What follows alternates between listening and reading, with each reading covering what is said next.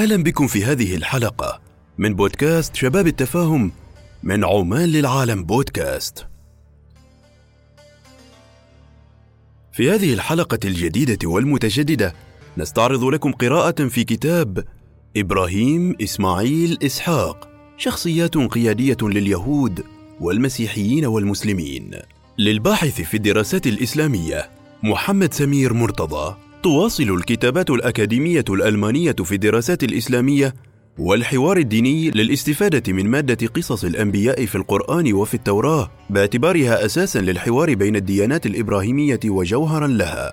وفي هذا الإطار نستعرض كتاب الباحث في الدراسات الإسلامية محمد سمير مرتضى الجديد بعنوان إبراهيم إسماعيل إسحاق، شخصيات قيادية لليهود والمسيحيين والمسلمين، الصادر في عام 2018 ضمن مشروع فكري يهتم بتطوير الدراسات الإسلامية المعاصرة المكتوبة باللغة الألمانية من باب البحث عن مسالك للحوار والنقاش الجاد والمثمر والمنصف بين الديانات الإبراهيمية الثلاثة. وإذا كان الكتاب الأول للباحث محمد سمير مرتضى ضمن هذا المشروع قد ركز على سيدنا آدم باعتباره أبا للبشر جميعا، فإن هذا الكتاب يركز على شخصية سيدنا إبراهيم الخليل القيادية، وما يمكن أن يقدمه نموذج سيدنا إبراهيم من أجل تشييد قنوات حوار بين الإسلام والمسيحية واليهودية. لهذا يمكن الربط بين الكتابين من أجل التعميق وتوسيع التصورات التي قدمها الباحث في هذا الكتاب عن قصص الأنبياء، ومن خلال الربط بين مراجعاتنا لكتاب آدم إدريس نوح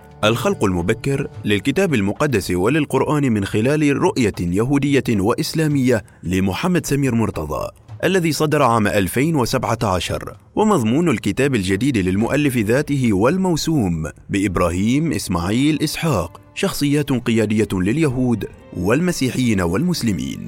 والربط هنا بهدف تحيين فهم الإشكالات الدينية التي ظل الباحث مرتضى يطرحها في جل كتاباته، وهي إشكالات الحوار بين الأديان.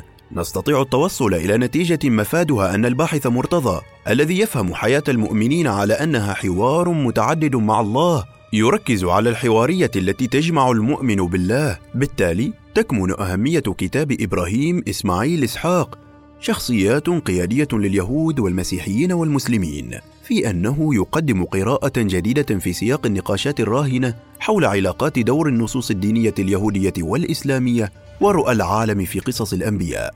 ويمكن الربط أيضا بين أطروحتي الكتابين من تعميق وتوسيع التصورات التي قدمها الباحث في كتابه الجديد عن قصص الأنبياء من خلال شخصية سيدنا إبراهيم الخليل. فمحمد سمير مرتضى الباحث في الدراسات الإسلامية يقتحم مسلكا جديدا بخطوات ثابتة لها امتدادها في مشروعه الحواري الذي أسسه في كتابه آدم إدريس نوح أيوب، الخلق المبكر للكتاب المقدس وللقرآن من خلال رؤية يهودية وإسلامية وفي مؤلفات أخرى. ومن المفيد التأكيد على أن الأمر يتعلق هنا بمنظورات جديدة قدمها الباحث وعالج بها قصة الخليل إبراهيم عليه السلام في القرآن والتوراة من خلال مبدأ المماثلة بين القرارات الإلهية والقرارات الشخصية لإبراهيم، ومقارنة قصة سيدنا إبراهيم التوراتية والإنجيلية والقرآنية. ركز الباحث على المفهوم الجديد النموذج باعتبار سيدنا إبراهيم قدوة وصورة أصلية للخلق كله، وهو شخصية دينية قادرة على دمج كل الأمة الإبراهيمية ووضعها في طريق المستقبل المشترك والمصير المشترك. وقد رفع القرآن من قيمة سيدنا إسماعيل الذي تم قمعه وتهميشه في الإنجيل العبري وفي اليهودية. بهذا يسلط تفسير سمير مرتضى المعاصر الضوء بشكل إيجابي على شخصية سيدنا إبراهيم وسيدنا إسماعيل باعتبارهما شخصيتين قياديتين وقيمة كبيرة جدا للحوار المتداخل للأديان. تتأسس أطروحة هذا الكتاب على التزام المحاضر بمشروعه الفكري وما قدمه الباحث في عدة محاضرات في المعهد العالي الكنيسي فوبرتال بيتل، وقام بتوسيع قضايا تلك المحاضرات ومناقشتها بشكل مكثف ودقيق مع الطلبة. ولقيت هذه المحاضرات المدرسية السهلة الفهم اهتمام المستمعين ليس فقط من حيث عمق الطرح العلمي والأبعاد الجديدة التي تتناول بها الباحثة أطروحته الجديدة، التي يمكن فهمها بدقة من خلال قصة سيدنا إبراهيم ومن خلال الحاضر أيضا. فهذه المحاضرات المنشورة في هذا الكتاب أعدت ليتم تلقيها من طرف جمهور عريض وعام، ذلك أن هذا الكتاب أريد له أن يكون مشجعا للحوار بين اليهود والمسيحيين والمسلمين. إن المحاضرات التي قدمها الباحث عن شخصية إبراهيم وإسماعيل وإسحاق الإنجيلية والقرآنية في العهد العالي الكنيسي قدمت له فرصة وإمكانية تعميق وتجديد منهجي التفسير الذي استعملهما في كتابه آدم، إدريس، نوح، أيوب، الخلق المبكر للكتاب المقدس وللقرآن من خلال رؤية يهودية وإسلامية. فمرتضى يعطي في تفسيره إمكانات فهم جديدة للأسئلة الجديدة ولا يقدم تفسيرات نهائية، ويمكن للقارئ دائما طرح أسئلة على الكاتب مما يحفزه على التفكير الجديد ويسند المنهج، ولا يتردد الكاتب في أن يكون كتابه عبر تنوع معانيه لبنة أساسية للدفع بالحوار بين اليهود والمسيحيين والمسلمين. فبالنسبة لنا كل الأنبياء هم شخصيات انعكاسية ترجعنا وتقودنا إلى الماضي البشرية بقليل من الأهمية، لكنهم يجبروننا بشكل فردي وشخصي على التعامل مع حالاتنا الراهنة من أجل تحفيز التفكير في كيفية تطوير أنفسنا باعتبارنا بشرا نطور أنفسنا. إن الغرض من معالجة الكاتب لقصص الأنبياء في التوراة ومقارنتها بمثيلتها في القرآن الكريم هو الوصول إلى حقيقة أن إبراهيم هو أيضا نموذج رائع لليهود، ولكن ليس كنبي، وإنما باعتباره أبا أصليا للمسلمين والمسيحيين واليهود. بالنسبة للمسيحيين يلاحظ المؤلف أن إبراهيم يلعب دورا أصغر بكثير من دوره عند اليهود والمسلمين. بالطبع يستحضر المسيحيون إبراهيم، مما يؤكد أنهم ينتمون إلى الديانات الإبراهيمية، لكن الباحث مرتضى يعتقد أن الكثير من الانشغال بإبراهيم سيثير حتما على الجانب المسيحي أسئلة كثيرة حول التفكير في الله، أي التوحيد الإبراهيمي مقابل عقيدة الثالوث. ويمكن تلخيص أهداف هذا الكتاب كما يلي.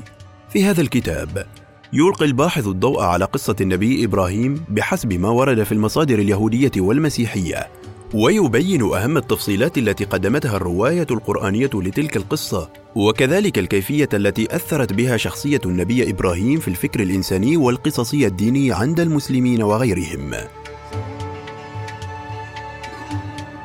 يحتل النبي إبراهيم مقاما كبيرا في الديانات اليهودية والمسيحية والإسلامية، حيث يعتقد أتباع الديانات الثلاثة أن إبراهيم الأصل الثابت والقوي الذي تفرعت منه سلالة الأنبياء والرسل فيما بعد. وبناء على ما تقدم مرة أخرى يؤكد الكاتب على أن القرآن كتاب تعليمي أخلاقي وروحي وكوني، فإبراهيم نموذج وقدوة للبشرية، ومفهوم القدوة يحيل على شخصية تحمل قوة إدماجية كبيرة للأمة الإبراهيمية.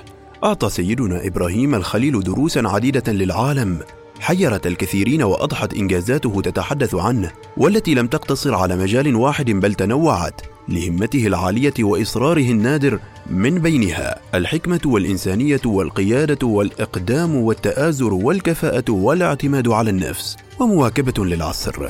فمن خلال مسلك الفهم المتبادل والأخلاق المشتركة والملاحظة الإسلامية واليهودية لقصة سيدنا إبراهيم وذريته يحصل القارئ على الفهم العميق والتفكير باهتمام وبدقة في الجذور الدينية المشتركة.